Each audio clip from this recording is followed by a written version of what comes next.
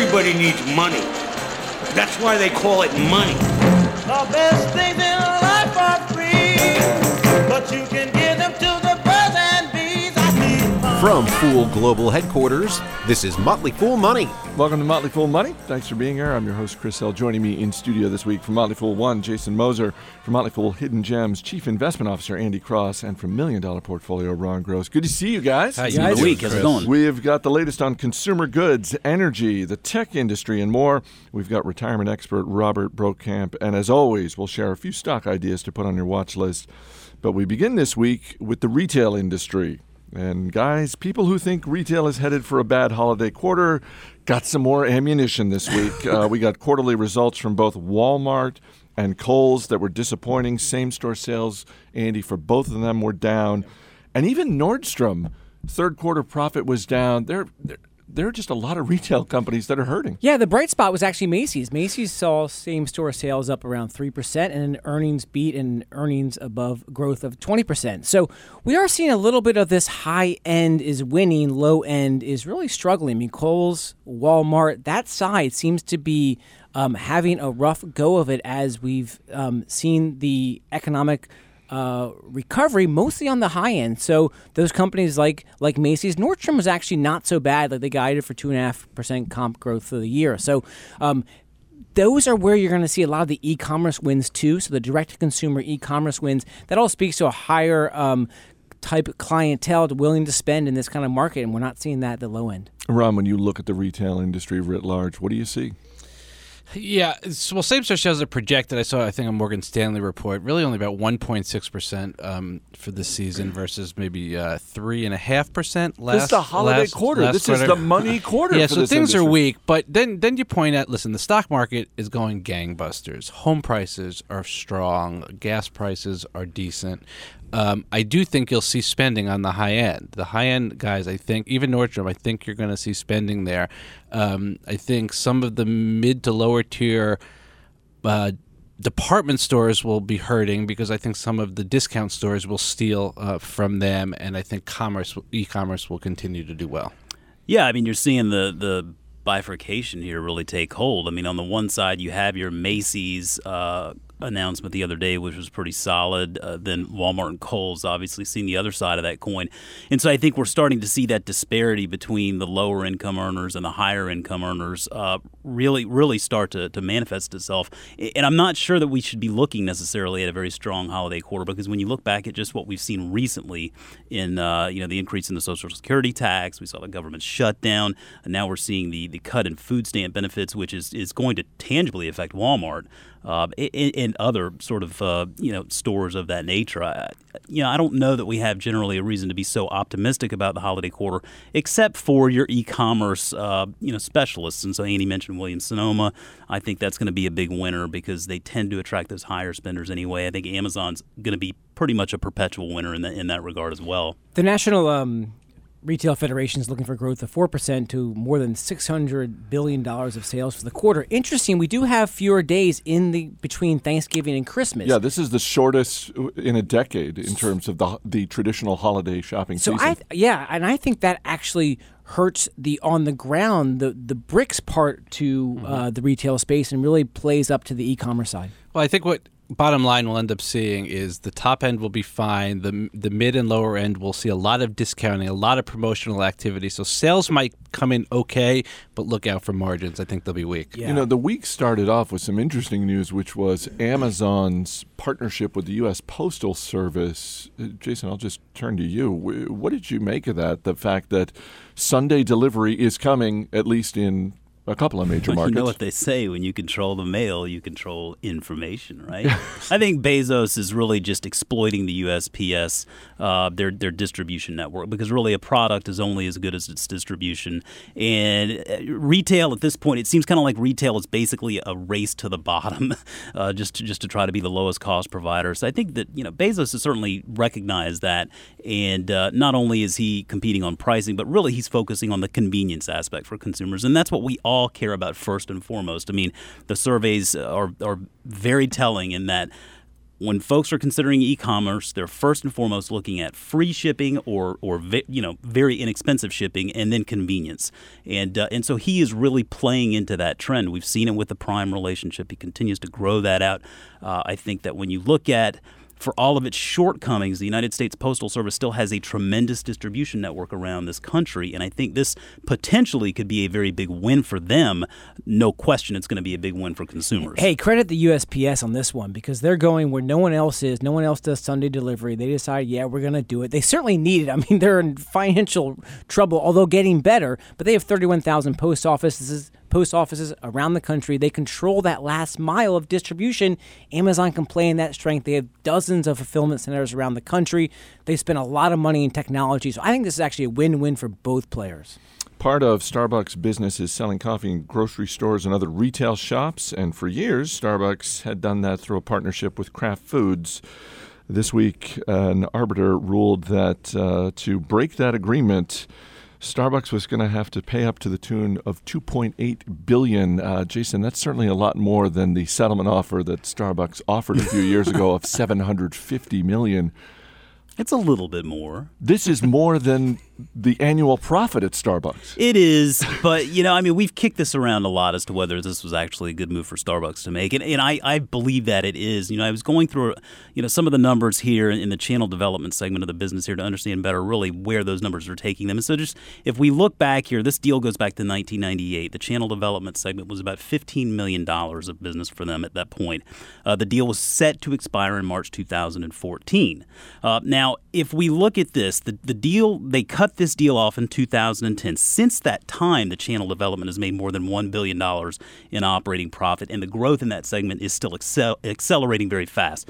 If you fast forward to today, with that ruling of that judgment of $2.8 billion, if this contract went through 2014, Starbucks' channel development segment would have made about $1.6 billion based on the company's expectations as well as analysts' expectations. But here's the interesting thing. If you look over the course of the next 7 years, go through to about 2020, just use some reasonable sales assumptions and margin expectations that we know that this channel segment is responsible for, this channel development segment is going to bring in about $5.5 to $6 billion in operating profit, up through 2020. So really what this did, it could be argued that, yes, $2.9 billion is obviously a lot of money, but when Starbucks did this in 2010, they bought their freedom. It gave them the freedom to really pursue that channel development strategy the way they wanted to, unencumbered by any of Kraft's demands or having to fork over any of that money to Kraft.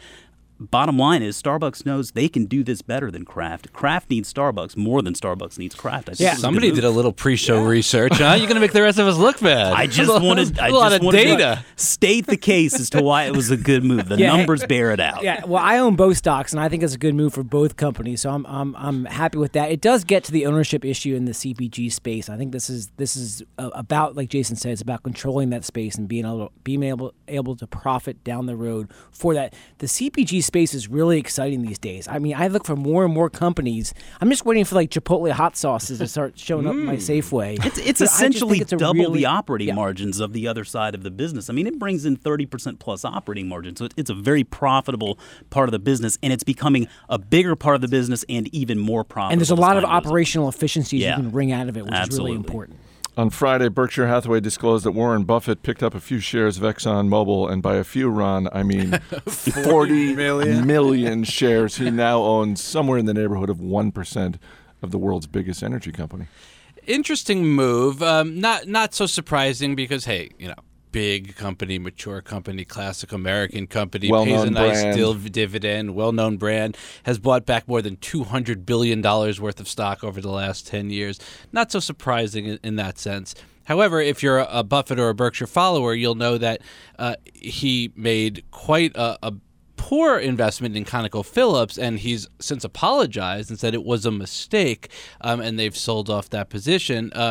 So to move into this into oil play this way is a bit interesting. They do own Phillips 66 and National Oil Well Varco. They do have some other oil investments too. So a little bit surprising, a little bit not surprising, but $3 billion here, $3 billion there. It's, what are you going to do? I mean, it's a safe investment from the standpoint of ExxonMobil is so huge it's not going anywhere anytime soon.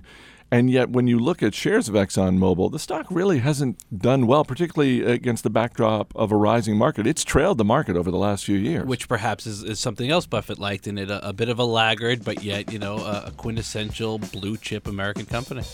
Coming up, a company with no revenue turns down $1 billion offer. You're listening to Motley Fool Money. Welcome back to Motley Fool Money. Chris Hill here in studio with Jason Moser, Andy Cross, and Ron Gross. This week, Potbelly reported its first quarterly results as a public company. The sandwich shop earned just over $2 million for the quarter, which apparently, Jason, was enough to send the stock up more than 15% for the week. Am I wrong to be stunned by this?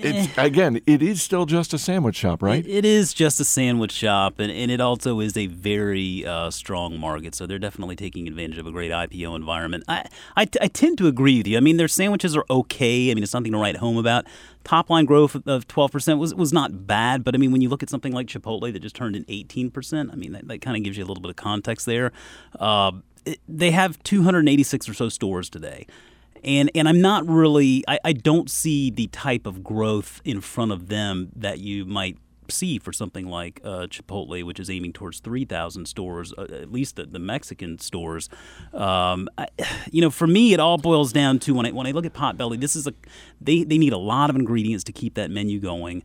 The operational efficiencies, I think, are going to be at least questionable when you compare them to something like Panera, for example. And so they're going to really have to struggle to get that operating margin up to like a Panera-style 13.5%, 14%. To be fair, I mean, the stock at 30 times earnings today, it's not getting the same kind of credit Chipotle is, but Panera is a little bit cheaper at 25%. It's not one where I feel like there are better options out there as opposed to this. It's just, like you say, at the end of the day, it's just a sandwich shop. Tech giant Cisco Systems down more than 10% on Thursday after first quarter revenue came in light. They warned the second quarter will be even worse. Andy, the money quote from CEO John Chambers, he said, "I've never seen such a drop in orders." That is not what you want to hear from your CEO. Yeah, definitely not. Cisco's really struggled here. I mean, the stock has been an underperformer for the last few years. I mean, they're seeing minimal sales growth. They expect to see orders declining, on the 8 to 10% level on the quarter coming up. Really struggling on the emerging market front. I just feel like this is a tech story that has kind of played. It's a $115 billion company, and they now pay this little dividend. They generate an enormous amount of cash, but I think the competitive pressures from the Junipers, the other companies that are going after Cisco in pretty aggressive ways is starting to have an impact. John Chambers has been CEO for almost 20 years. Is he now that Steve Ballmer has said he is leaving his corner office in 2014, is John Chambers now number one on the list of CEOs who are going to have pressure? I think so. I mean, he's been there since 1995, I think, as a CEO level, and he is just now facing this, really robust kind of growth challenges to come up with new and innovative ways, and I just don't really feel it. And while they generate $13 billion in operating profits or operating cash flow, and they have really high margins. It's very steady business. 12 times earnings, a stock is probably going to do okay, but it's not really going to do super well and not really thump the market that you want to see from a tech company. Tile Shop Holdings shares are down around 40% this week after short seller Gotham City Research said the home improvement company used fuzzy math to inflate earnings. And Ron, I think it's fair to say that's not the only thing that they are alleging in this report. Yeah, this is really unfortunate. It's been recommended in multiple places here at the Motley Fool, and we take this kind of information very seriously. Gotham Research is basically saying the company inflated earnings. There are accounting irregularities, and perhaps most importantly, they failed to disclose a material relationship with a Chinese export trading company. That ownership of that company potentially involving the CEO of Tile Shop or a relative of the CEO. Very strong allegations. The company has come out and denied any allegations of accounting irregularities. They reiterated guidance, but their explanation of the relationship with this Chinese company left a little bit to be desired, in my opinion. They weren't as transparent as I would like. They said they've suspended relationships with that company, and they're investigating the ownership structure.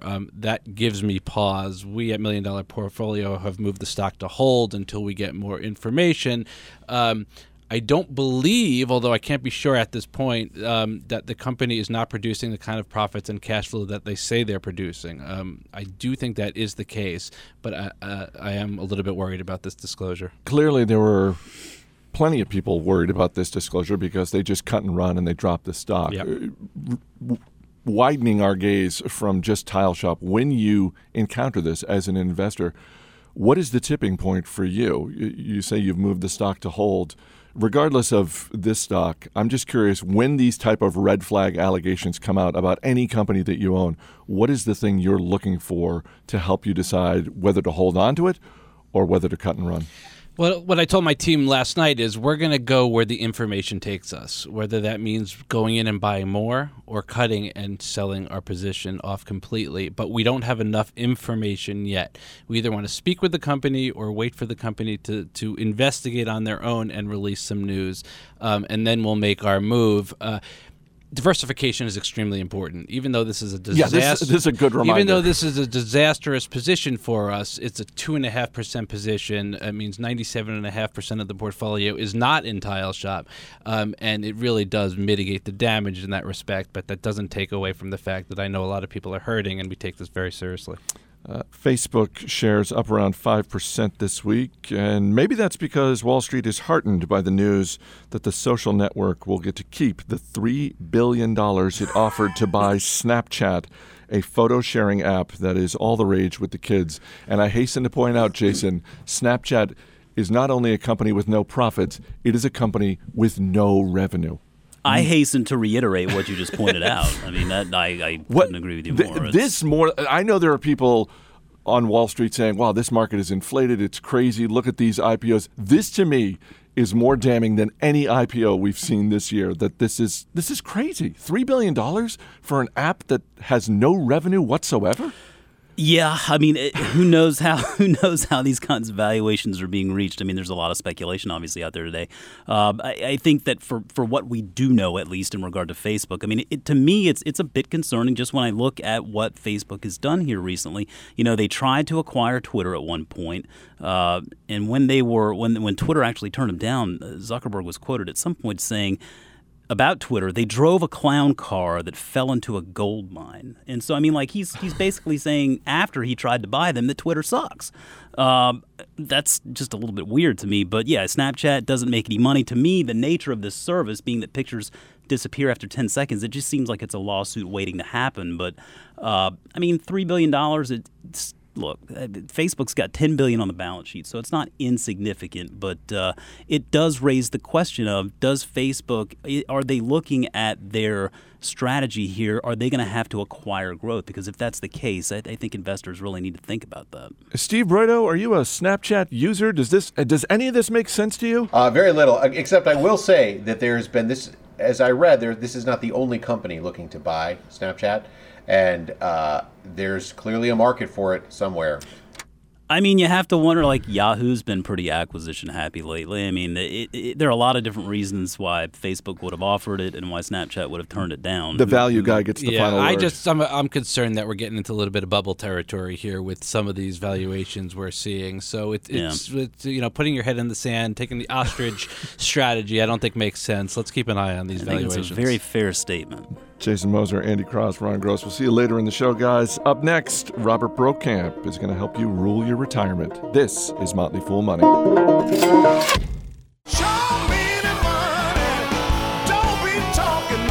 Welcome back to Motley Fool Money. I'm Chris Hill. The next few weeks are not just the holiday season. For a lot of people, the end of the year is a time to check up on their finances, do a little planning. So for these topics and more, we turn to the Motley Fool's resident retirement expert, Robert Brokamp. Thanks for being here, man. Always a pleasure. Let me start with this, and I don't want to jinx us, but 2013 has been a great year for the stock market, but you recently wrote an article about how not only is that not the case for bonds, if things don't turn around very quickly in the next few weeks, 2013 is going to turn out to be an historically bad year for bonds. Right. So let's start with the stock market. The return from January to the end of October is the best return we've seen since 1997.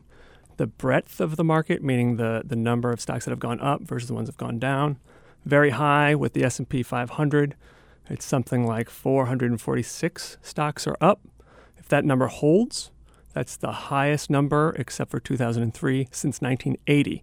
So very broad, good year for the stock market. Bonds the other way around, as you said, one of the worst years possibly for bonds. If you look at intermediate government bonds, probably among the 5 worst since the 20s. What does that mean? They're down a whopping 1.75%. Of course, no one likes to lose money, but it's always important to remember that a bad year for bonds is nothing like a bad year for stocks. We've talked on this show before about some of these large dividend-paying stocks, companies like Microsoft, Johnson & Johnson, Procter & Gamble, others, that because they are not really going anywhere as a business, meaning they're not going to disappear overnight, there's no real danger of that, and they are paying a steady dividend. Some of the analysts who are on this show on a regular basis say, hey, look, these are better than bonds. Sell your bonds and think about these. You're someone who makes his living focusing on retirement planning. Is that actually a good strategy? Should people seriously consider maybe selling out of bonds, whether it's wholesale or partially, and look to replace them with big, safe dividend stocks? Well, first of all, it's very important to remember that stocks are different than bonds, whether the stocks pay dividends or not. So the dividends paid by the S&P 500 dropped about 20% from 2008 to 2009.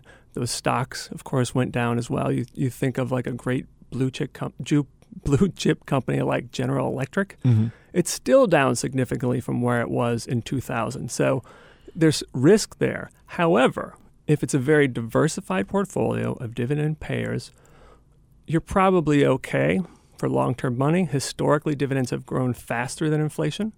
So that's a way to get inflation-adjusted income. So as long as you recognize the risks involved, I don't think it's a horrible idea for money you don't need in the next 5 to 7 years.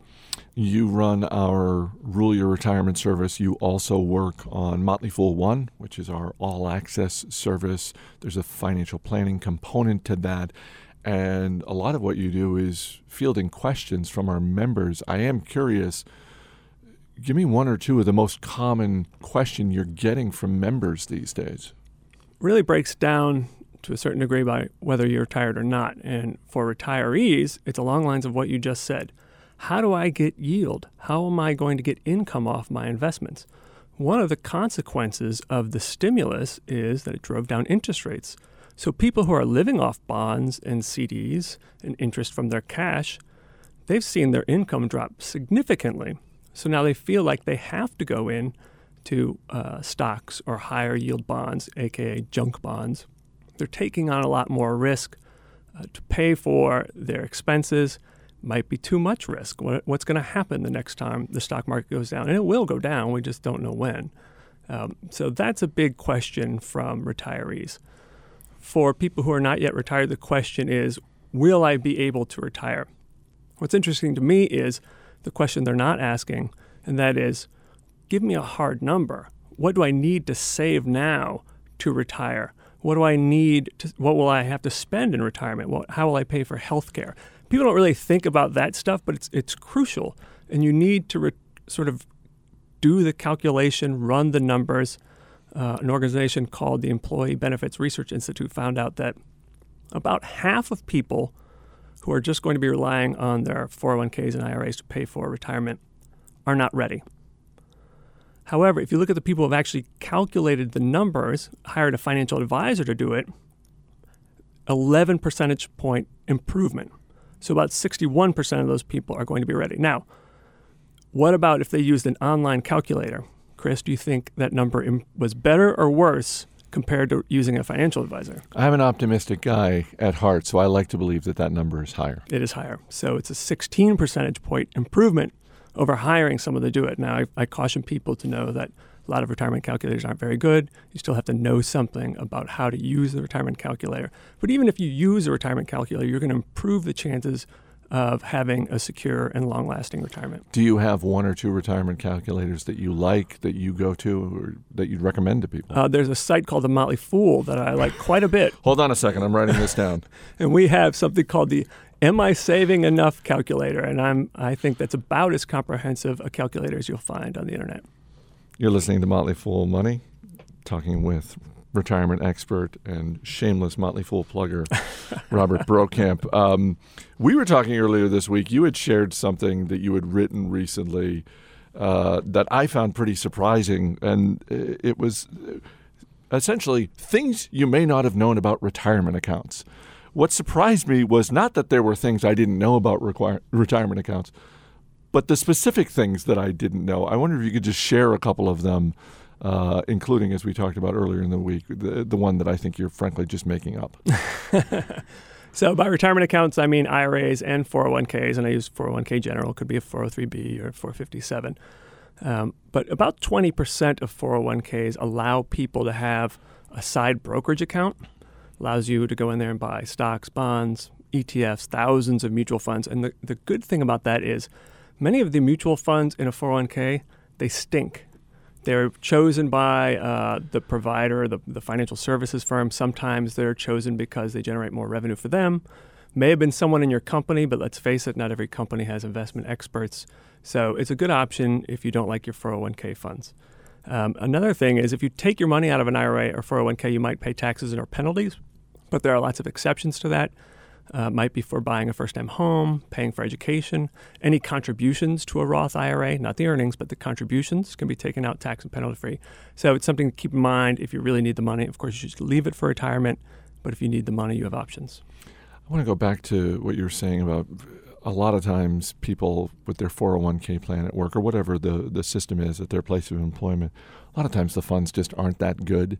And I think that some people may be reluctant to go to whoever it is at their company who's responsible for that to agitate for better funds or even just to review the options because they think, well, I don't want to bug anybody. I don't want to come off as selfish. When really, if you get better funds at your place of employment, that benefits everybody. It does. It benefits the boss. It benefits everyone who works there. A 401k plan is not set in stone. If you have a lousy plan, bring it up, marshal your fellow employees and colleagues, see if you can advocate for a better plan. One of the items that I did not realize about retirement accounts, because I've always held fast to this notion that you have to keep this money here. It's untouchable except for extreme emergencies. But as you revealed to me, no, you can actually consider it a short-term loan. Right. And of course, you have to be very careful with these types of things because I think you should leave it for retirement. But you can actually take money out of an IRA, use it for whatever you need for 60 days, and put it back in with no penalties or taxes. If you don't get it back in, you will pay the penalties and taxes. Only do it if you need it, but if there's an emergency, you just need short-term cash, that's an option. And as I alluded to, you claim that IRA does not stand for individual retirement account. No, it stands for individual retirement arrangement. And if you doubt me, go to IRS publication 590, 113 pages of IRA goodness. There's also an audiobook version read by Weird Al, parody of Sound of Music. No, that's not really true. How great would that be, though? But that would be quite awesome. Would be quite awesome. Why do you think there's this widespread misinformation that it's not individual retirement account? I don't know, but the thing is, if you Google individual retirement account, you'll find all kinds of articles from people who probably should know better, calling it an account. We recently had Chuck Chaffee, senior columnist from MarketWatch, on the show. One of the things we talked about was selecting financial advisors, how you go through that process. He said one of the biggest mistakes people make in that process is they just talk to one. Right, and that's because the number one source of an idea for who you should go with for a financial advisor is a referral from your uncle, a friend, a colleague. I got a guy. Yes, exactly. Exactly. So they just call up that person and hire that person. What you should really do is, number one, make sure someone is providing the services that you need. Do you just need someone to manage your money? Or do you need these financial planning services like a retirement calculation? Do you have enough insurance? Any way to save taxes, estate planning? You want to look for someone who's going to provide the services you want, and you want to make sure that the way they get paid doesn't set up some sort of conflict of interest. If someone is getting paid by commissions, they might be recommending something that is better for them than what is better for you. So we recommend fee-only advisors. People get paid by the project hour, maybe assets under management. Folks like the advisor you could find the Garrett Planning Network or NAPFA, NAPFA. Those are good folks. Are there any curveball questions to throw at a financial advisor when you're interviewing him or her? I'm thinking about if you're doing a job interview, you're interviewing a candidate, there are the standard questions that you would ask, but maybe you have a couple of curveballs that just to see how they deal with it. Any like that when it comes to talking with a financial advisor? The tricky part is you don't know whether they're providing an accurate answer, but one thing I think you should ask about is, are you investing your money the same way that you are investing my money? If they are going to recommend an annuity, you ask, all right, do you have an annuity? Does your mother have an annuity? If you're younger, would you recommend it? So that's important to know. And you also want to know whether they have any special deals with anyone who is providing a product. So annuity company, mutual fund company. A lot of mutual funds will pay to be on a firm's preferred list. What they're doing is really sharing the revenue. I think a question to ask them is, do you know what IRA stands for? That is a good one. And if they don't know, you just walk out. Exactly. Or ask, are you Bernie Madoff? That's a good one to know, too. Before we wrap up, as I mentioned at the top, it is holiday season, and in the world of business, one of the things that means is Black Friday, the day after Thanksgiving, when retailers are doing everything they can to get you in the store. And once again, we see retailers coming out with new gimmicks. In the case of Kohl's, they're going with a Willy Wonka golden ticket model where they're going to select a few people at random and just pay their bill. In the case of Walmart, they're opening even earlier on Thanksgiving. They're going to be opening their doors at 6 o'clock. As someone who is interested in saving money but is also just a regular consumer, what's your reaction to something like that? Well, first of all, Black Friday means nothing. It's now Black Thursday, Black Turkey Day. And you just wonder, where is this going to end? I mean, is it going to start now where Black Friday is the day after Halloween and you get a ticket if you wear your costume? But Kmart. Wow, someone who works in the retail industry is jotting down this idea, and they're going to claim it for themselves. That's right.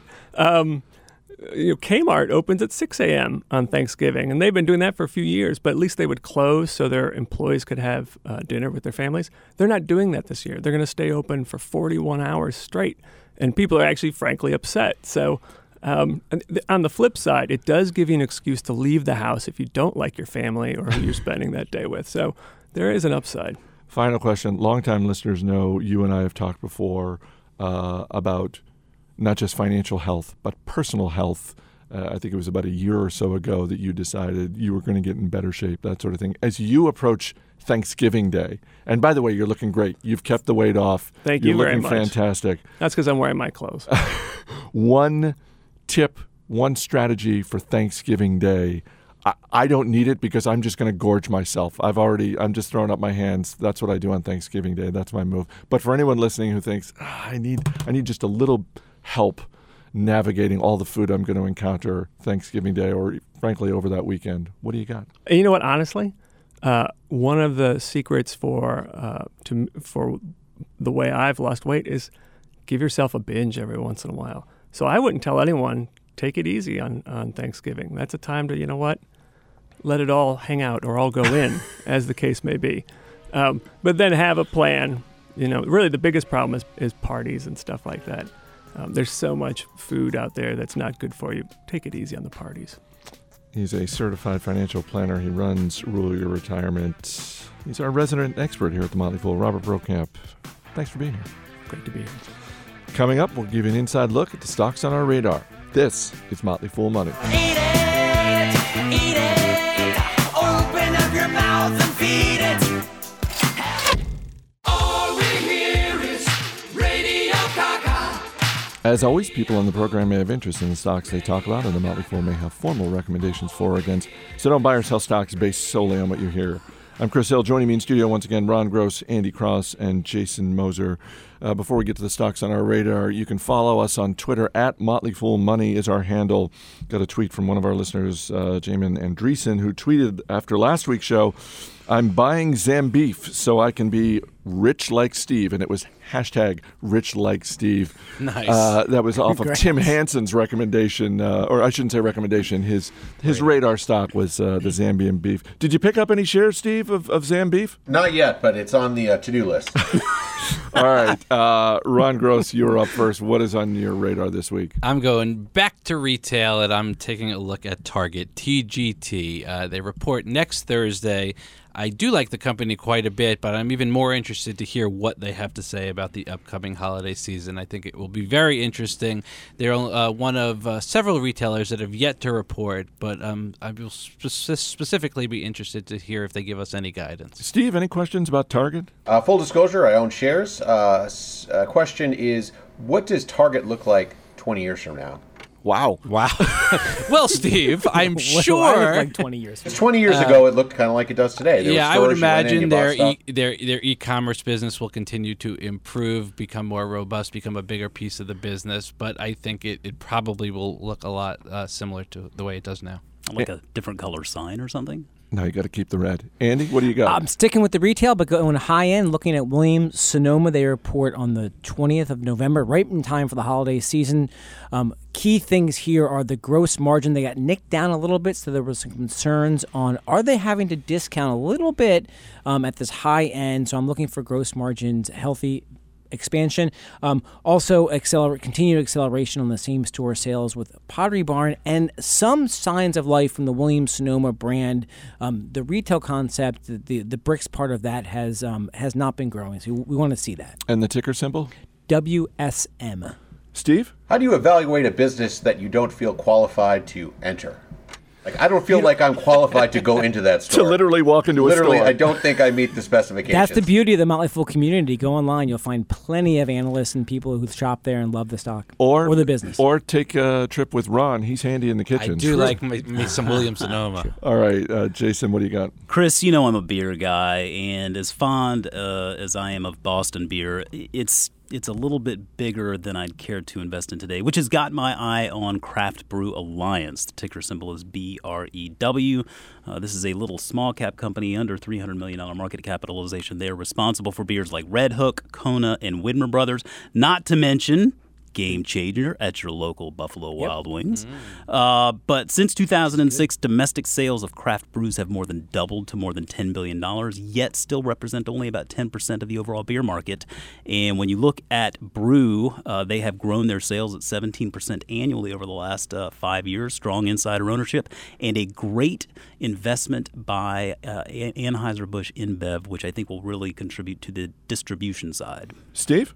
With so many microbrews available, how am I able to go to a place that has all of them? Total beer and wine, Steve. Total beer and wine. Hard-hitting It questions seems on like other shows. thousands and thousands of microbrews. That's a very good observation. I think at some point many of them become more or less redundant, and that I think is it's important for craft brewing that they have this agreement with Anheuser-Busch InBev. It will help with the distribution side. If you go to your local Total Wine and beer, I bet you'll find all they have to offer. You're not getting questions like that on Bloomberg. No way. All right, Ron Gross, Andy Cross, Jason Moser. Guys, thanks for being here. Thanks. That's going to do it for this week's show. The show is mixed by Rick Engdahl. Our engineer is Steve Broido. Our producer is Matt Greer. I'm Chris Hill. Thanks for listening. We'll see you next week.